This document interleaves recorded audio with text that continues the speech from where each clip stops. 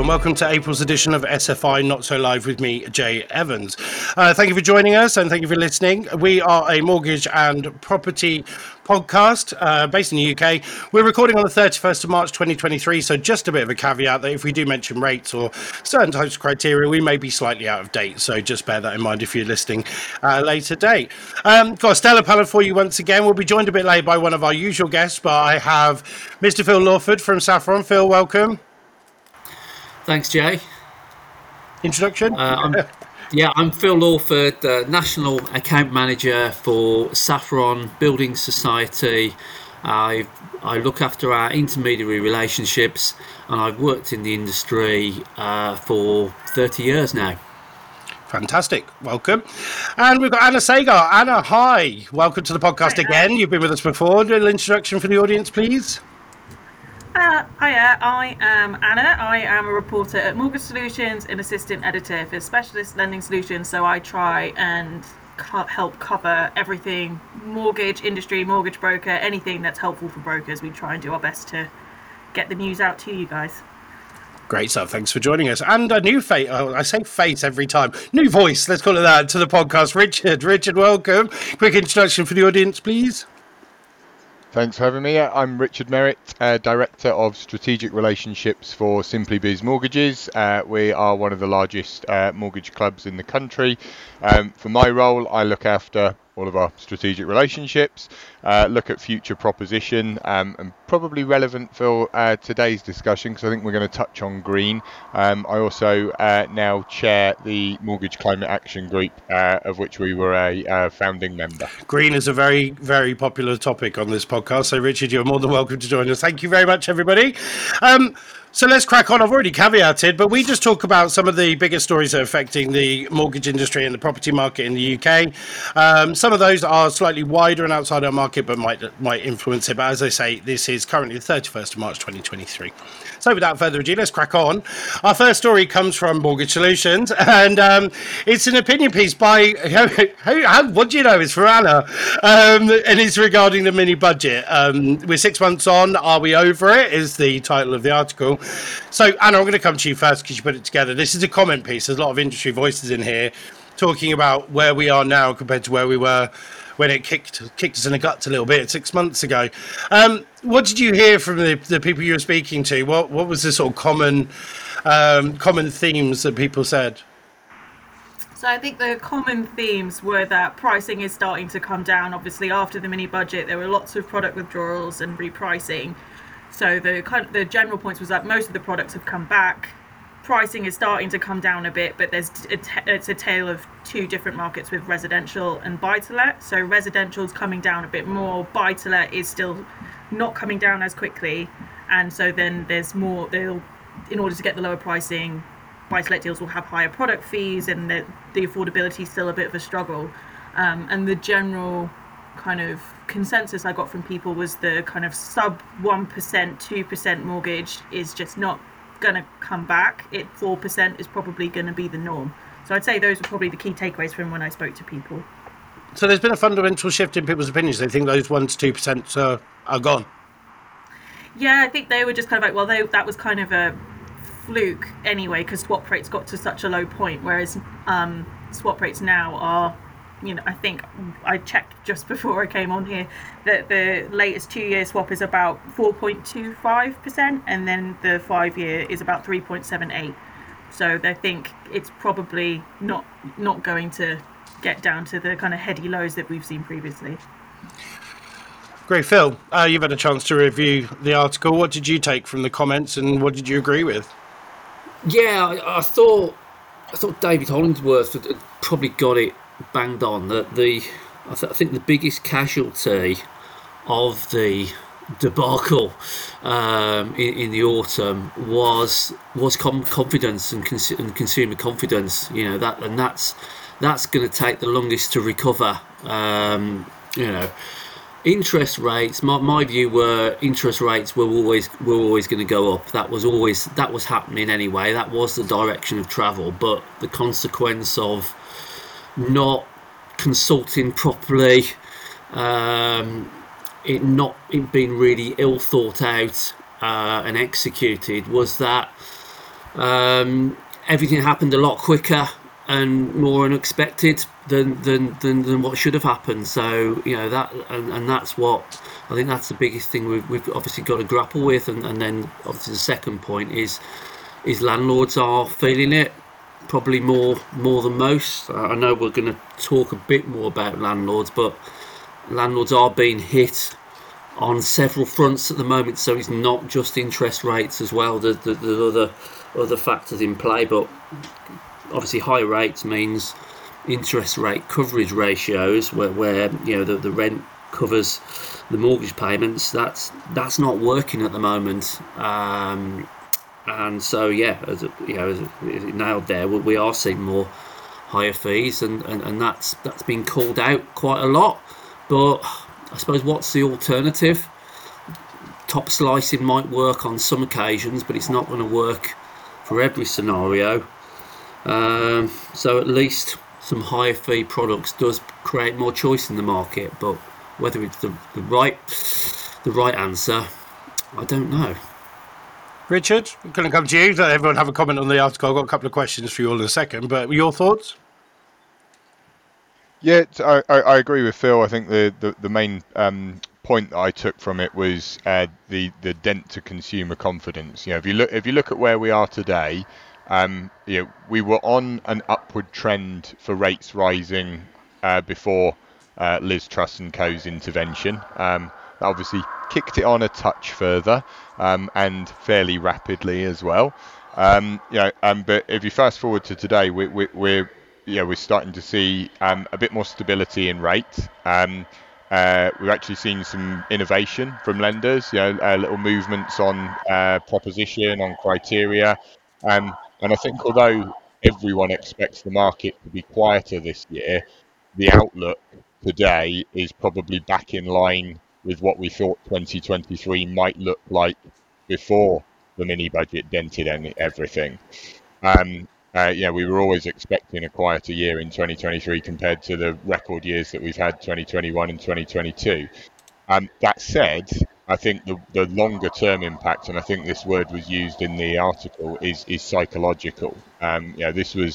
This was pain that we as a nation, obviously not us as individuals, we weren't there making this ridiculous call, but it was pain that we as a nation have inflicted upon ourselves, much like Brexit, unfortunately. So I think whilst we're starting to see a lot more stability and more prudent fiscal policy coming out of today's government, I think that dent to consumer confidence, that dent to trust in the people who make these decisions will probably be far-reaching for many, many years beyond this, even long past the economic impacts. I have to agree. That was very concise. Thanks, Richard. There's a second part to this particular part of the podcast. We're going to move on to the recent budget in 2023. And actually, this was this one took my interest. It's from Rosie, Financial Reporter, looking at the missed opportunities of the new budget. We're talking about the impact we had from the car crash of a mini budget. Now we've got a budget coming forward, and did the Chancellor really take advantage of that opportunity to help our market? And Anna, let's come to you from a journalist perspective. Did he miss an opportunity? Were there opportunities for some reform, some opportunities to look after first-time buyers need some help, don't they? There was opportunities there, but did he really take any? I think there were probably a few things that he could have done, but equally I remember before the autumn statement, when I kind of talked to brokers before the autumn statement, the kind of resounding thing I heard from brokers was like, please leave the mortgage market alone. Just leave it. Stop messing with it. So I think maybe he thinks the housing market, he's just kind of like, actually, maybe that deserves a bit more thought. But again, I'm not in the Treasury, so I don't know. But I think there was definitely some things around first-time buyers, stamp duty reform, possibly some stuff on downsizing that he could have possibly looked at. But I think he had, in his mind, he had a lot more bigger fish to fry, even though housing is very important. But yeah, that was his decision that he took. I don't think people in the mortgage industry would have done the same thing, to be honest. But that's just my take. So, Phil, what do you think? I'm not. I think I'm not. I wasn't surprised that nothing was done. Yeah, there's opportunities missed, but as I've been honest, we're in that cycle where there's going to be an election next year, so maybe they're waiting for the bigger stuff closer to election time, because anything good now will be forgotten next year. So that's the cynic in me, or that's really what I think. I just hope the two main parties are brave when they do make some big decisions. Because of that was slightly off topic. We're in a housing crisis in this country. We need fundamental, brave and ambitious long-term plans, more than a cycle of Parliament would cater for. And housing stock is I think we talk about it on most of these podcasts, but housing stock is just that needs to increase, and it needs to increase for starters, first-time buyers, for families, and also socially as well. We need more social housing. So all of that, we need a big plan. And we need to do it in an environmentally accountable way as well. So it's joining all of that together, really, and that needs a big, ambitious plan. So I really hope the two main parties, will address it next year. But yeah, there's been a lot of missed opportunities, but I wasn't surprised. There's been some whispers. I have heard a Labour MP yesterday saying there were some whispers of social housing reform and various different things and house building targets. But Rich, we'll come on to that in a bit, actually. I want to talk about something else. But Richard, just on this subject, and I'm going to chuck a couple of questions your way. Yeah, sure. So, first and foremost, to Phil's point about an upcoming election next year, I'm not sure what they can pull out of the bag other than a miracle to save themselves at the moment. But coming back to the points we've just discussed on consumer confidence and trust, I wholeheartely agree with you, though, Phil. Opportunity missed in terms of the building of more homes.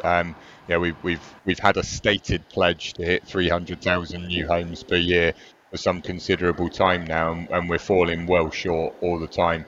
And I saw that Richard Fearon of Leeds Building Society was quoted in the article. He gave a fantastic speech, including personal story about home ownership at the recent UK Finance lunch, and he was absolutely on the money. Until we start building more homes, this is going to be a problem that continues. We can do a variety of things around stamp duty, affordability, all sorts, but the fact of the matter is we are not building enough homes, and while we're not doing that, we're going to struggle to support the first-time buyers and potentially even, as we move further in, the private rented sector. Well, even with that house building target, the government has kind of said that it's actually, no, we're going to make it voluntary. So even the target that they've never met, they've actually just said, oh yeah, we'll just, it's not a hard and fast target now. So it is basically like they're grading their own homework. And so I'm just like, well, you weren't building enough houses anyway, and now you're definitely not going to. And it's also, you have the supply chain issues with builders anyway. So it's not that builders don't want to build houses, but they, the material costs and the supply chain issues are really grave. And then I think there was also the one thing about housing that they did mention in the budget was about nutrient neutrality. So they said, so new developments have to not be as polluting, basically, is the crux of it. But because of that new regulation, 74 local authorities in the UK can't build houses, or there's loads of delays to the houses that they were already building. So, and the government said we're going to launch a review into it, or we're looking into it. So that was the only real bit of housing stuff in the budget. But even then, they didn't really say, oh yes, we want to build more houses. It's more, oh yeah, there are problems, and we'll just try and find a solution to them. It's not actually innovative thinking. We are in we're in a horrible political phase of let's just wait for the problems to get disasters before we actually do anything about them, and then we can't fix them at all. But that's interesting. Going on your cynical point, Phil, it'd be interesting to hear from the rest of you about there being an election coming up and this all being a bit political. do you not think that there is a missed opportunity in local? Bearing in mind local elections are a month, so I know they can't make any difference, but I thought if they were doing this politically, they would have looked at the local areas and local elections and gone, actually, we need to appeal to these people because there is a particular housing crisis in their local area. It seemed so. Maybe, Phil, I'm agreeing with you that there might be something impactful that comes up a bit closer to the election, but I don't know about you guys. We're all intelligent people. We know that nothing's really going to make any difference when you hit the election. You've got 2 years before you see any kind of policy really taking shape. So, do you think they've left it too late? I think that's a very, yeah, sorry. It's a very, I don't know. I feel like they may have left it too late. I know that in the budget they created in 12 investment zones, so I don't know if that's kind of a way for them to kind of say, oh look, we're acting locally, and look at us, we're doing, we're going to areas that have been underinvested in, and aren't we brilliant to kind of address that local point. But I do think that I can't remember if it was on the radio or but a lot of seats that voted Tory and that changed to Tory in the last election are now switching back because they actually said that, because the general view is, well, you said you would do all of this and you haven't. So, I think maybe they have left it a bit too late, and I think they might be, trying to, as someone who's kind of writing about government stuff, it seems like every other week, or even multiple times a week, there's some kind of announcement coming through. So it does kind of feel like they're just being like, look, we're doing things, we're doing all of this stuff. Isn't that fantastic? I think the dangerous point for them is they say they're going to do it, and then someone disproves it literally the next day. It was like the barges story on the front page of the Sun. I mean, that was gone and disrupted, completely ridiculously kiboshed the next day. Richard, you look like you were about to say something. There look like you have something to say. Yeah, sure. And Anna touched on it earlier with some of the brokers that she spoke to pre-autumn statement. I'm in the camp that no government intervention was a good thing. We had this back with the stamp duty holiday when post-COVID the market started to pick up, and whilst everyone has benefited from the stamp duty holiday, people buying home, well, maybe not removal men and conveyancers who are probably now seeking counselling to deal with the volumes that they dealt with. Lenders, intermediaries, we all sort of filled our boots, so to speak, off the back of that. But I think for a lot of people, they actually felt that it wasn't needed, and it was it was seen as a good thing for the market. But if you fast forward to some of the things that we will talk about later on house prices, had a real knock on what I guess would be perceived as a positive impact for house prices. I'm not sure everyone buying a house in the last 2 years would agree that it was a positive impact, because it created a bit of furore and a bit of rush, and it was a shot in the arm that I don't think we actually needed. So if you look at the budget, I think the fact that there was no government intervention is actually a good thing. And for me, if there was anything that they were going to focus on, I would have liked to have seen it. No, I think we've lost it. Richard, we've lost the signal a little bit, I think. Sorry, I do apologise. Am I back at all now? Or, yeah, sort of. The funny thing is, it's recording on your computer, so I'm actually getting the audio. So hopefully you managed to finish what you're saying before I interrupted you, because it's actually recording it. But okay, so see if you're back. I rewind a step then, because I'm assuming you'll be able to edit it. Am I back again? Still, it's still recording on my computer. So what was quite interesting. Just Richard, we'll wait for you for a second. Just see if you've got anything open that might be disrupting your signal, and then we'll just sit and wait for you for a sec. Right. Shouldn't be. There we go. Everything else no, you're back. down. You're back. Yeah, you're back. Okay. You're back. You're back with us. You're back in the room. Right. Don't worry, I can do some creative editing on that. I'll rewind a quick step then. So, I think if there was an opportunity missed within the budget, then this was touched on in the article. But I think things that encourage more older borrowers to right size, to consider selling their property, which will then impact some of the stock, so that it doesn't all have to be about building. We are a small island, we've got a finite amount of space, and we're eroding all the green areas more rapidly than I care to see, that's for sure.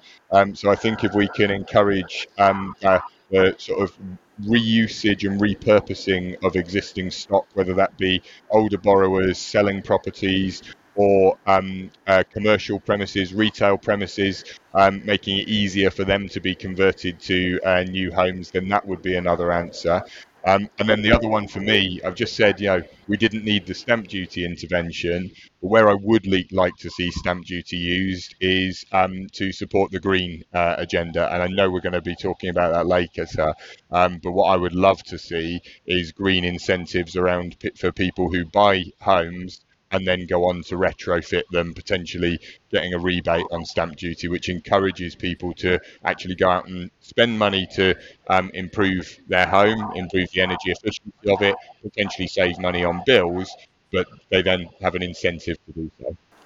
Great stuff. Thanks, guys. Moving on to a story in the Mortgage Strategy on the Mortgage Strategy website from Linda. Speculation mounts over new EPC deadline for landlords. This could be a wider discussion. Richard will be very pleased for that. It's going to be a wider discussion. But this has been something that landlords are under a lot of pressure already. There's a lot going on for them. And I think the government have perhaps wised up a little bit and thought, let's give them a little bit of a break and let's push this back a bit. So basically, speculation saying that it could be pushed back, the deadline pushed back till 2028. So wider discussion about EPC ratings. I just want a really quick from each of you, your thoughts on whether you feel this is the right approach to looking at the quality of our houses. Richard, bearing in mind your experience, come to you first on that. What's your opinions on EPC ratings and what can we do better? Well, look, we have to do something because the sustainability and climate change point is not going to go away.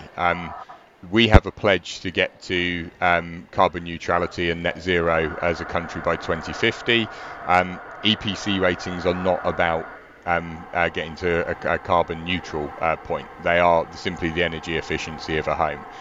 But equally, we have to have a measure, we have to have a vehicle. So it's the best thing that we've got at the moment. I think from the legislative point on the dates, I'm disappointed to see them move because it's almost a sign to sort of say, does this matter as much as we need it to? But equally, we did need to do something that wasn't quite so draconian as to say, landlords, you can only rent a property out if it's C-rated or above in 2 years, because it was going to be impossible to hit. So I think what we really need to see is greater education around what needs to happen, greater incentivization for people to make those changes to their homes or the properties that they rent out, and above all, greater government intervention and a more joined up policy to help everybody reach this aim together, because it's something that will benefit all of us. On that same subject, Anna, your thoughts on EPC ratings or around the room? Anna, your thoughts on them, and we'll touch on the actual story in a minute, but just on EPC ratings generally. Yeah, I mean, I agree with Richard that it's not a perfect system, but it's one of the only systems that we have. I think it's better to kind of tweak the system we currently have rather than just throw the baby out with the bathwater and bring in something completely different. There is a story that my colleague Shakina wrote actually about talking to surveyors about what they would do with EPC ratings, and they were saying, well, actually, it needs to, rather than it being an estimate of energy efficiency of a house, it actually needs to look at people's actual usage.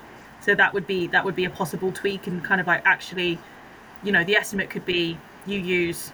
An average person would do this, but some people, you might have like 4 or 5 people in a house. It might be a student house, or it might be actually only 2 people live here, and all that. I think actually incorporating new nuance would probably be would be a good tweak to make, I think. But again, that would be very complicated.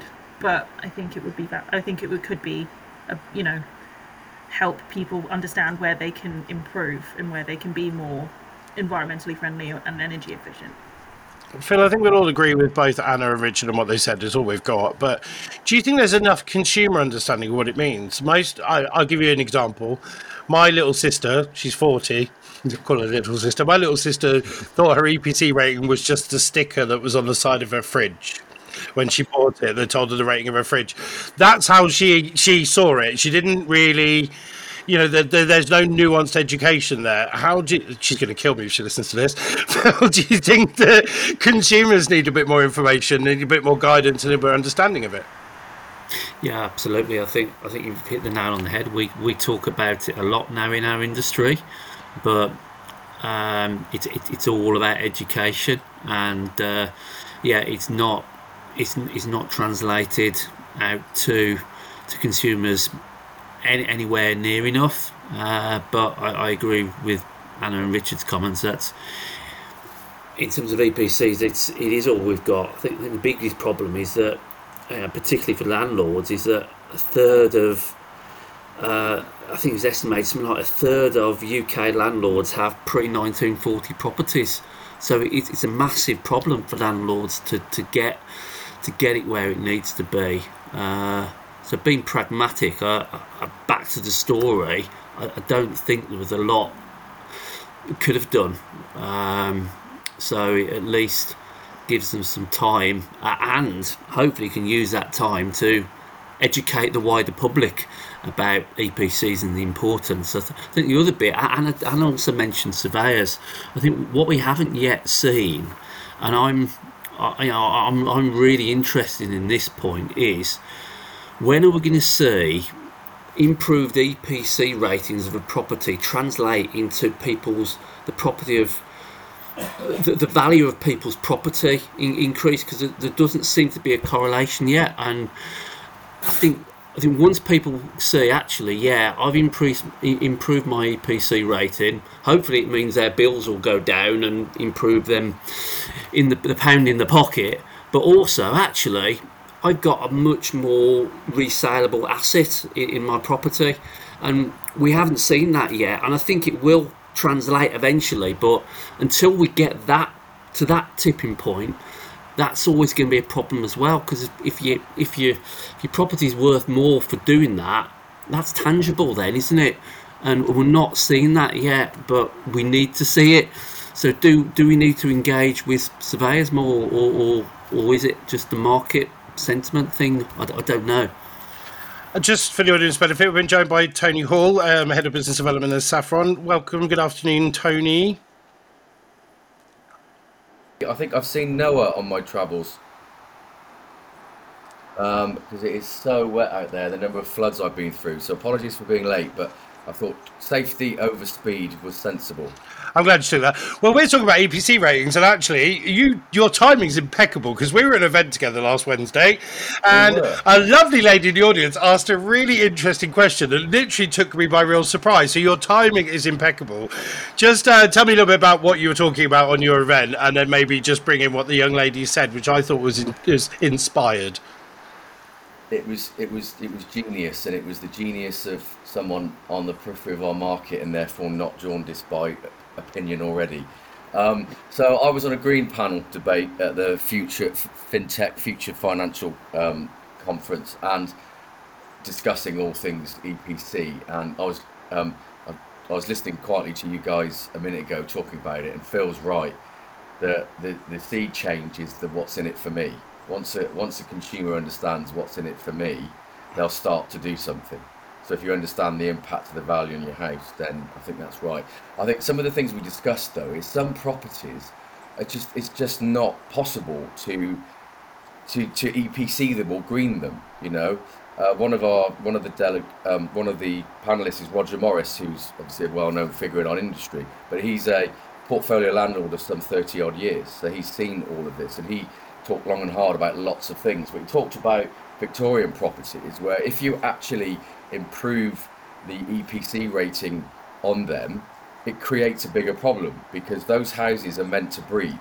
So if you do them with nice windows and all, energy efficiency, they start to get damp and mold and create broader problems. So actually, some properties aren't actually there.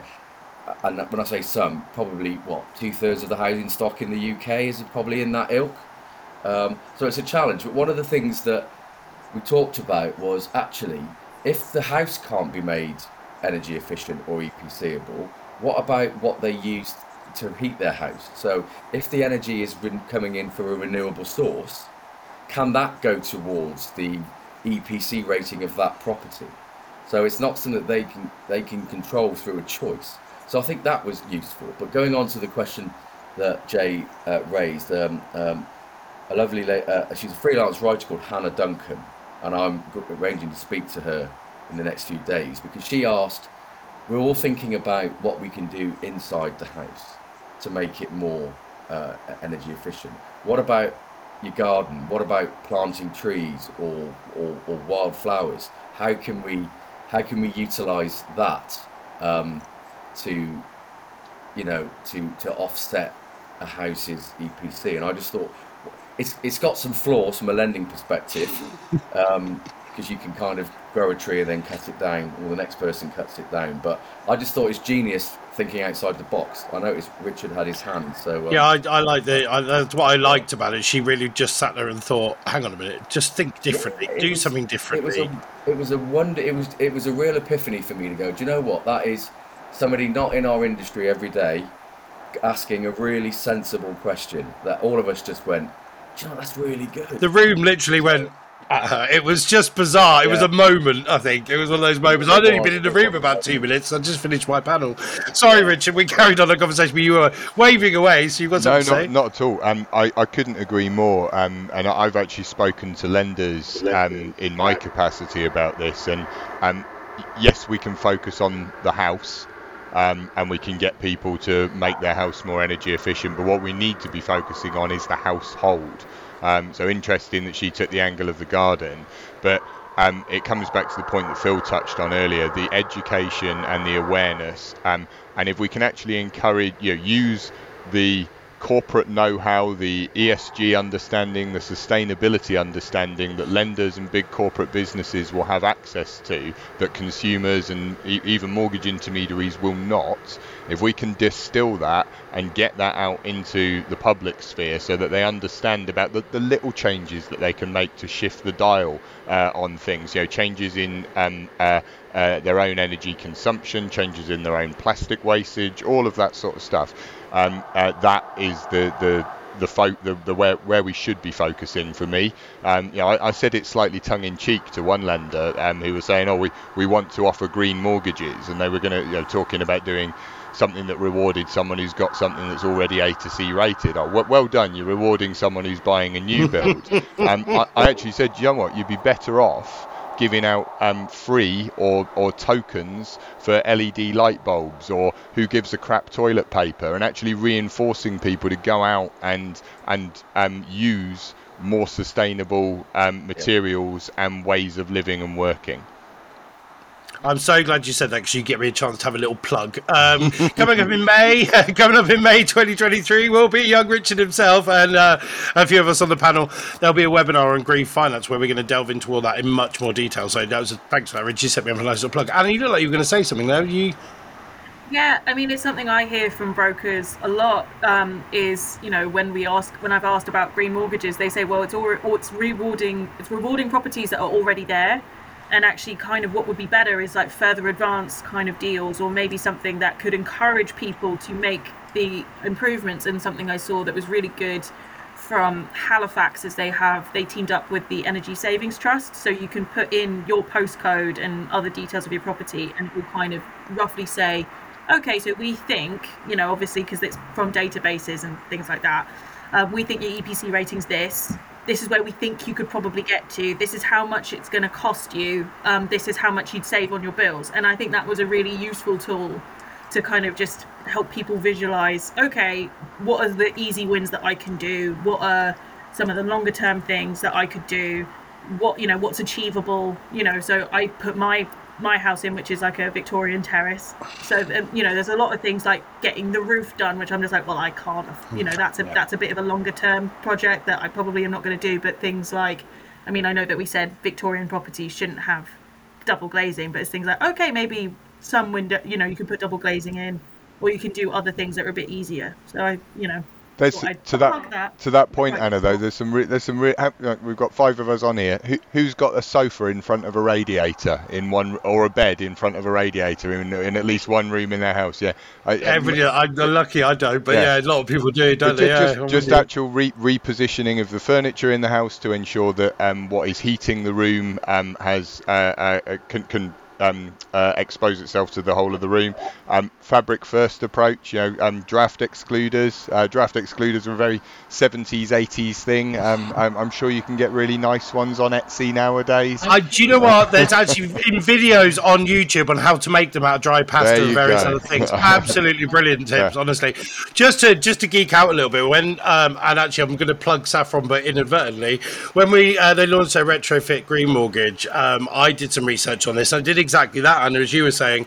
I went out and just looked and tried to find out what we could do, small value things we could do to get that rating up for an F to an E, and it was quite simplistic stuff. It wasn't like, go and double glaze your whole house. It wasn't that. It was a couple more inches of insulation, or which was probably the biggest expense of all of them. But some of it was like, if you haven't got double glazed windows, the sheeting that you put on the inside. The people have made some really clever stretch versions of this that you can attach to without even damaging your walls. It was just the things I found, and the innovations are there. I think it's education now. It's education. Turning your computer off instead of leaving it on standby makes a massive difference. It's all the little things that will mount up, and I think you're absolutely right, Jay. It comes down to education and making more people aware of it. And I do. Whilst the cost of living crisis is a horrible thing, and clearly lots of people are being affected by it, I think that will actually be the tipping point, because people are going to start to feel it in their energy bills, and this is where advisors getting behind it and embracing it. When you're looking at customers' costs, if you have a basic awareness of how people can make their homes more sustainable, you can actually help people. But you don't have to go out and spend 15 grand on a heat pump. I mean, if you've got the money and you want to do that, great. But if advisors can actually just sort of have the curiosity to come out and explore some of the options that are available to people, and just be able to offer little bits of advice. They'll do it on their mortgages all the time. I'm sure there's lots of great advisors out there advising people who are on a 1 or a 2% rate to overpay at the moment and prepare themselves for the rate jump when it comes. They can do the same by embracing the green side of things and help them save their money on their bills. Yeah, I think also brokers can just signpost to a lot of resources as well. So even if it's just like, look, I don't know, this isn't an area that I have a huge amount of expertise on, but look at the Green Finance Institute, look at these guys, and maybe even if you're not providing people with a drop down list of like, do all of these things, just being like, hey, these are useful resources for you, because then that's also a very valuable thing, I think. There was some lovely.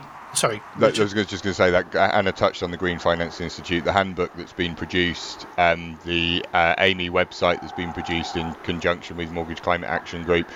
They're great resources. I would urge everyone to go out and have a look. When we post the podcast, in the comments, I'll put some links to those in for anyone listening. I'll put some links in. Richard, if you've got any links you want to send me, send them over, and I'll put them in the description. Sorry, Anna, I talked over you.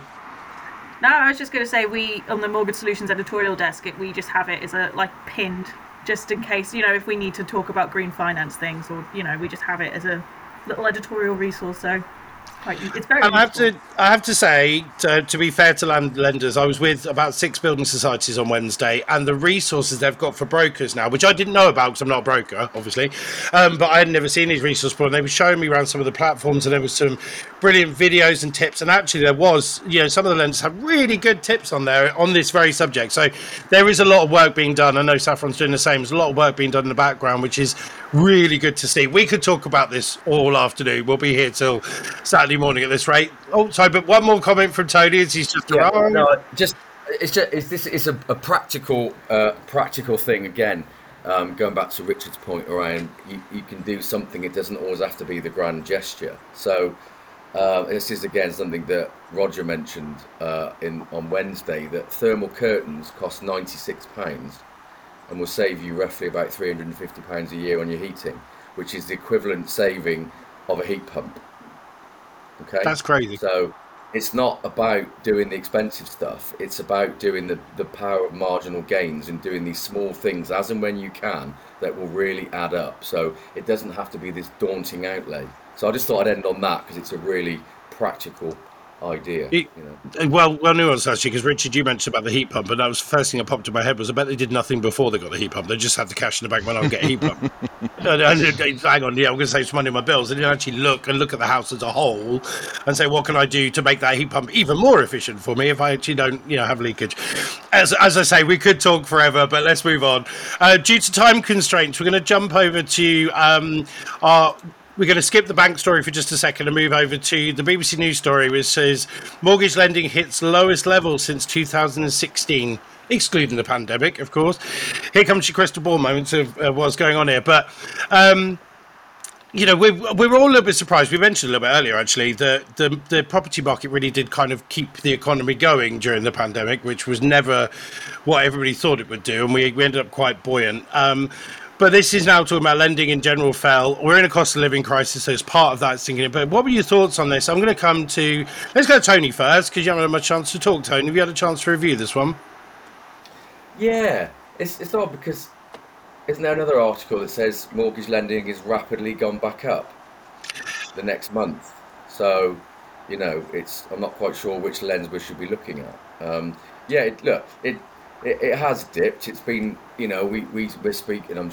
Rich is in a much better place to confirm this, but Phil and I speak to our distributors all the time, and their summary has been this year has been heavy on completions so far as the pipelines go out, but new business is quite slow, as much as 30% down in some cases. So this is no surprise that cost of living for one. The cost hitting on affordability, plus the rising interest rates, it's a bit of a no surprise story, really, in my honest view. But it also is what the market does. I was going to say you're always going to get it, aren't you? Any year Yeah. and any month, we'll have an article like this that kind of mirrors it, in my view. The reason I put the story in, and Richard, you can maybe help me out a little bit on this one. The reason I put the story in is a little bit what Tony just said, actually. We had a huge backlog. A lot of lenders had a lot of mortgages going through. So actually, we're getting more completions, but actually new business is slowing. It was the way I saw it. Do you agree with what Tony said? So I do, yeah. I think there's a couple of other points to make, though. So one, you've got we're in a very refinance heavy market right now. And you've obviously got a cycle of cessations, this is reporting on February data.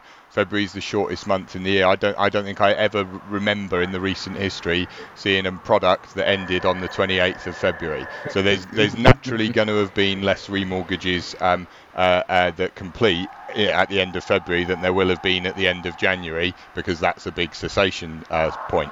I think to the application data. What we also know is that we're in a very PT heavy market right now, product transfer heavy market, for anyone listening who doesn't know what a PT is. Those applications don't get reported on in the figures. So we'll see a lot of that information at the end. And from a distribution perspective, we see product transfer data reported in completions, but we don't see it reported in applications. So there have been certain points since the mini budget where the level or the volume of product transfers has really shot up, where we've been like, oh, this is a little bit worse than we're hearing anecdotally. Because if you go out and you speak to brokers, a lot of them are doing a lot of product transfers. So I think a lot of this will be in the data that we're not seeing.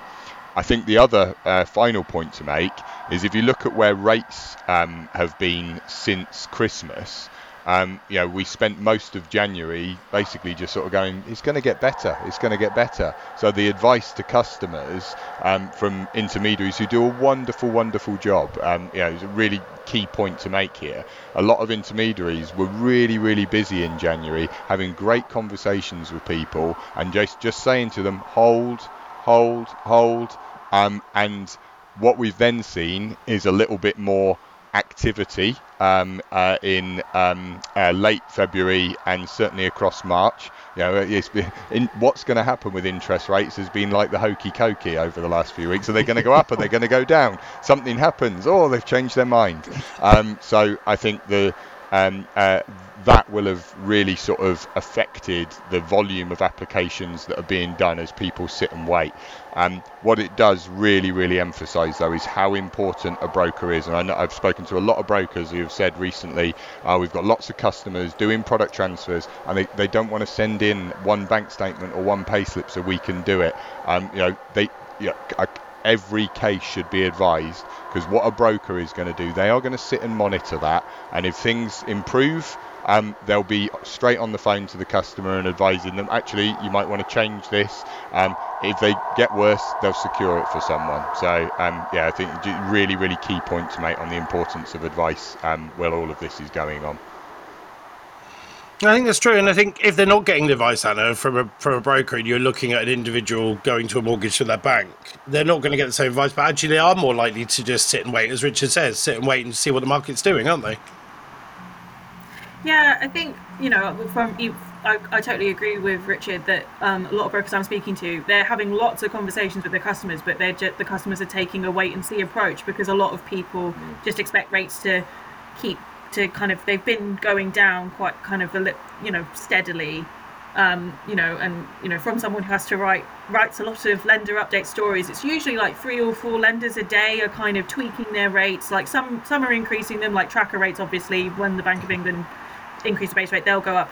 But the majority of rate changes we're seeing are decreases. So it makes sense to hold off. It was interesting thing last week was some of the big banks like Barclays and NatWest and I think it was HSBC and Nationwide, they kind of reported their, how many people remortgage with you, how many customers stay with you, and I think it's roughly about 3/4. So I think that's a bit, that's quite interesting that maybe 3/4 of these big banks, 3/4 of their customers might not be getting broker advice if they're just going straight through to a product transfer. So I think that's quite interesting, but just a point to think about, that actually a lot of people might just do a PT and not be getting that, they'll just take the easy option rather than maybe kind of just going to a broker and seeing what their wider options are. That stems to a wider point, really. We were talking about education a little while ago. I think there's a lot of education needed early doors for first-time buyers, I think, as well, to actually know what the point of a broker is and all the benefits of a broker, because frankly, I talked to my sister earlier. She's going to kill me. I sent her to a broker in the end, and said, "Look, go to a broker. They'll find you a product, because one's self-employed, one employed." It was all complicated, but Phil, that's really our mission now. And I know you guys at Saffron are really strong on educating brokers, but it's the consumers need educating about brokers, really, isn't it? Yeah, absolutely. I mean, we talk about this subject a lot. Is at the moment there's a lack of education in schools on financial services and how to handle finances. That's there are the good news. There are a lot of initiatives coming in now, but in the meantime, there's still this gap. So how do we fill that? So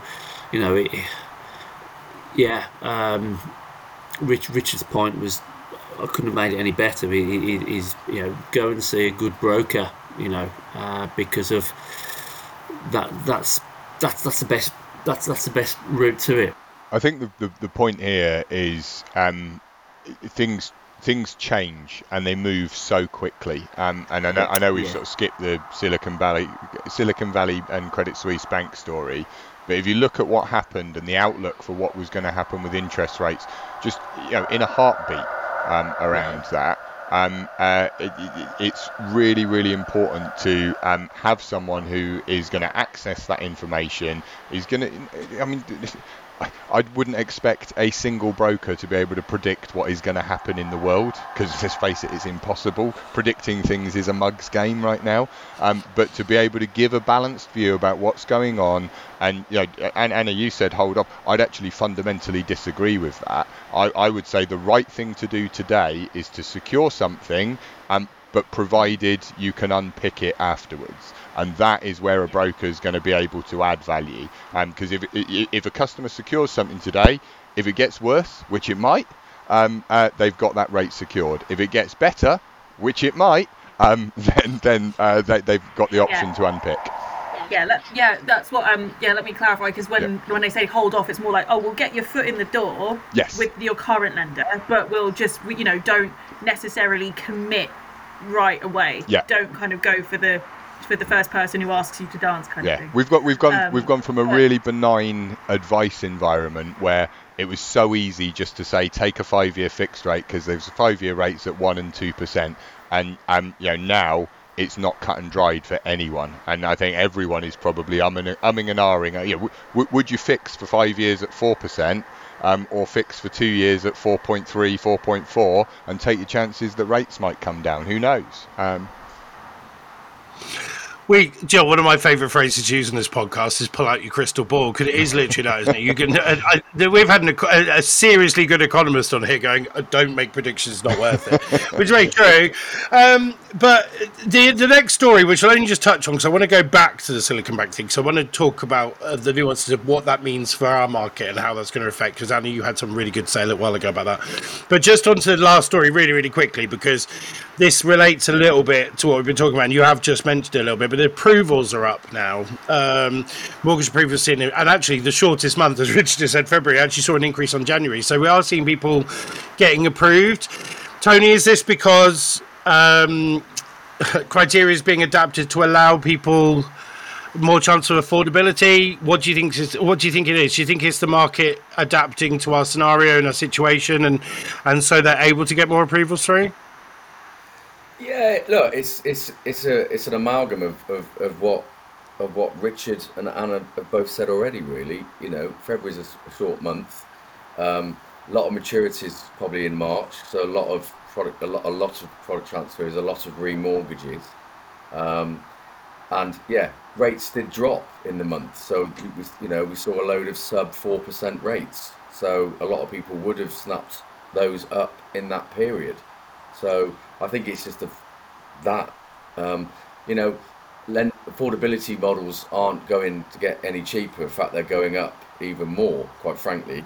Ours has recently, because we've had to add, we have to pass on the appropriate cost to making a responsible lending decision.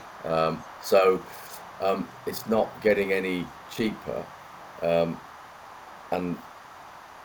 I haven't seen any drastic changes in like adverse credit policies from lenders or anything like that that's going to help those that can't lend. But I think it's just an amalgam of all the things that we talked about before, personally. I think that's why I would skim this, because it just seems like we've already talked about this subject already. Phil, anything to add before I move on to the other two? No, not really. I don't think I could add any more than what's already been said, to be honest. Tell you what, then we'll go back to, and thanks Richard for chucking it in, because I was going to go back to it. I wanted to skip it because make it the last one, because it's quite a meaty one, this one, and what we can talk about. So we've seen the collapse of Silicon Valley Bank, we've seen the sale of Credit Suisse, the collapse and sale, should we say, really, because they were on the way out. It does have an effect on our market. It might not be direct, but a lot of it's on confidence. There's a lot of shifting. And we had a lovely chat just before we went live, so perhaps you could just relay what you said to me on your research for your article, and the fact you had to rewrite it. I think that was really key. That's a really key point there. I think it kind of feeds into what Richard said, is that it's so hard to predict. It's impossible to predict what's going to happen, because immediately, so the timeline of it was Silicon Valley Bank collapsed, and then there were there's First Republic and another one I think one of them collapsed and one of them was propped up by the US government. Bank, I think was the other one, wasn't it? And so immediately after that, swap rates in the UK started to fall, because people thought that the Bank of England would keep the base rate, they wouldn't increase it. And so then I wrote a story basically being like, oh, this could, this looks scary, but it could actually be better for mortgage borrowers because mortgage rates could come down. And then Credit Suisse collapsed, and then it was bought by UBS for under market value, and a deal arranged by the Swiss government and UBS. And then swap rates started going up again, and then the Fed increased their rate. So so I wrote one story the week before, and then another story saying almost completely the opposite thing a week later. So I think that I suppose that just kind of shows how quickly things can change. But I think the most recent one I wrote was just saying, the UK banking system is safe. It's more, we've got better capital and liquidity, more protections in place after following the global financial crisis. But it might just make mortgage lenders a bit more cautious. It might, have a knock-on effect, like a ripple effect, in the sense it might make banks a bit more cautious. But again, it's so hard to say, because then you have the other side of it where lenders might have to get more competitive, and then they might cut rates. So then it's really, really difficult to kind of see the kind of butterfly effect of it. Richard, you're nodding away there. Anything to what Martin said? I think for me, I totally agree with Anna. The pace at which things can escalate.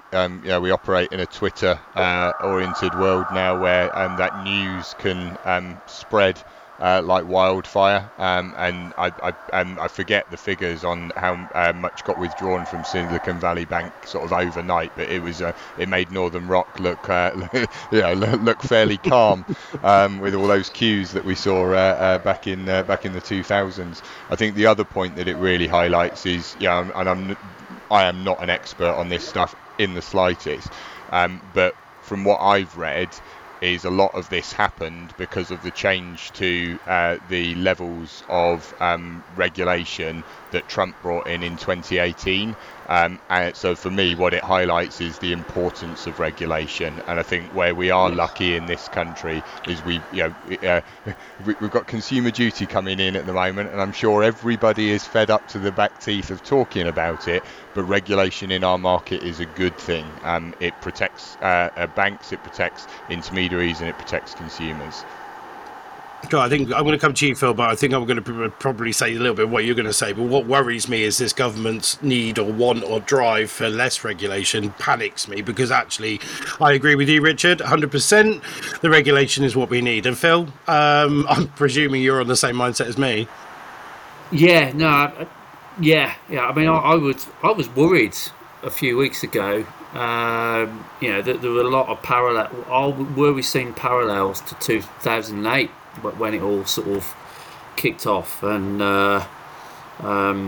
had a conversation with our CEO, and he was really good at spelling out the differences between now and 2008. So this was more interest rate risk, while 2008 was credit risk.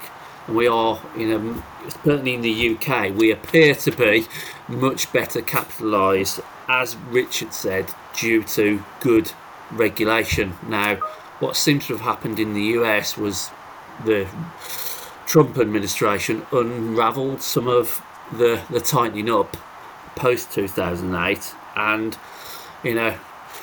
no stuck Sherlock. What happened? Yeah. So hopefully that's where some of the parallels have ended. But it's all back to confidence as well. As long as confidence in the banking sector is there, then hopefully we won't see a return to sort of Northern Rock circumstances, and that's what we want to. That's what we want to avoid. Tony, that's what consumers are going to see, though, isn't it? They're going to remember Northern Rock, and I know a lot of people don't understand the depths of what we're talking about here. And the general consumer is going to be a little bit like just seeing the news and going, "Oh, here we go again." So I think there is an element of it being inflamed, as Richard said. I quite like what you said there about living in the Twitterverse of news, which is like everything spreads so quickly. So Tony, it's a consumer confidence side as well, isn't it? There's that confidence that we're not going to go back to where we were.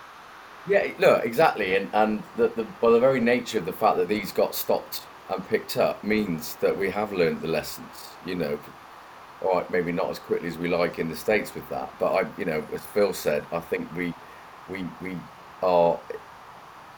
that would not happen in the UK again, in my personal view, in terms of the amount of scrutiny and the amount of involvement with particularly the prudential regulator, in terms of all banks and building size, etc.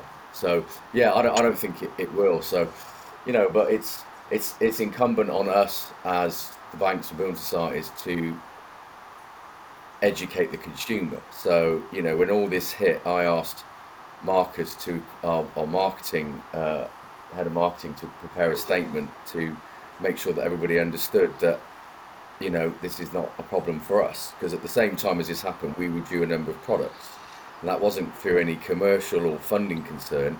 It was we were too busy, and therefore we were taking the gas off for a bit.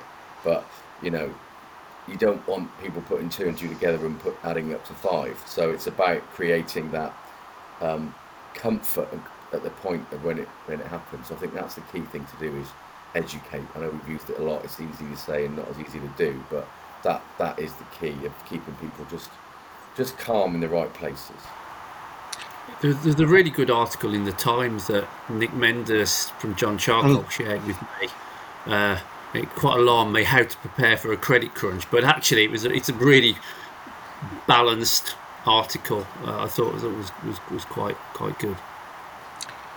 Well, on that very deep topic, that's our time up. I just want to that was so enjoyable, and those sorts of conversations are conversations that could go on forever. I think looking at the panel, I think everybody's ready for another hour, but we've run out of time. So just want to go around the room to say thank you to everyone. Richard, thank you for first time round with us. Hope you'll come back. Thank you for having me. I will be delighted to come back. Really enjoyed it. We would love to have you back. We'll book you in the later months. Anna, welcome back, and thank you again for joining us. Absolutely. And Phil and Tony again, welcome. Oh, thank you. And Tony, thanks for eventually getting to us and driving safely for the benefit of the rest of the road users. So thank you. For being late, yes. Yeah, if anyone doesn't remember, this is the day of the storm coming in from France, and Tony got the full brunt of it today.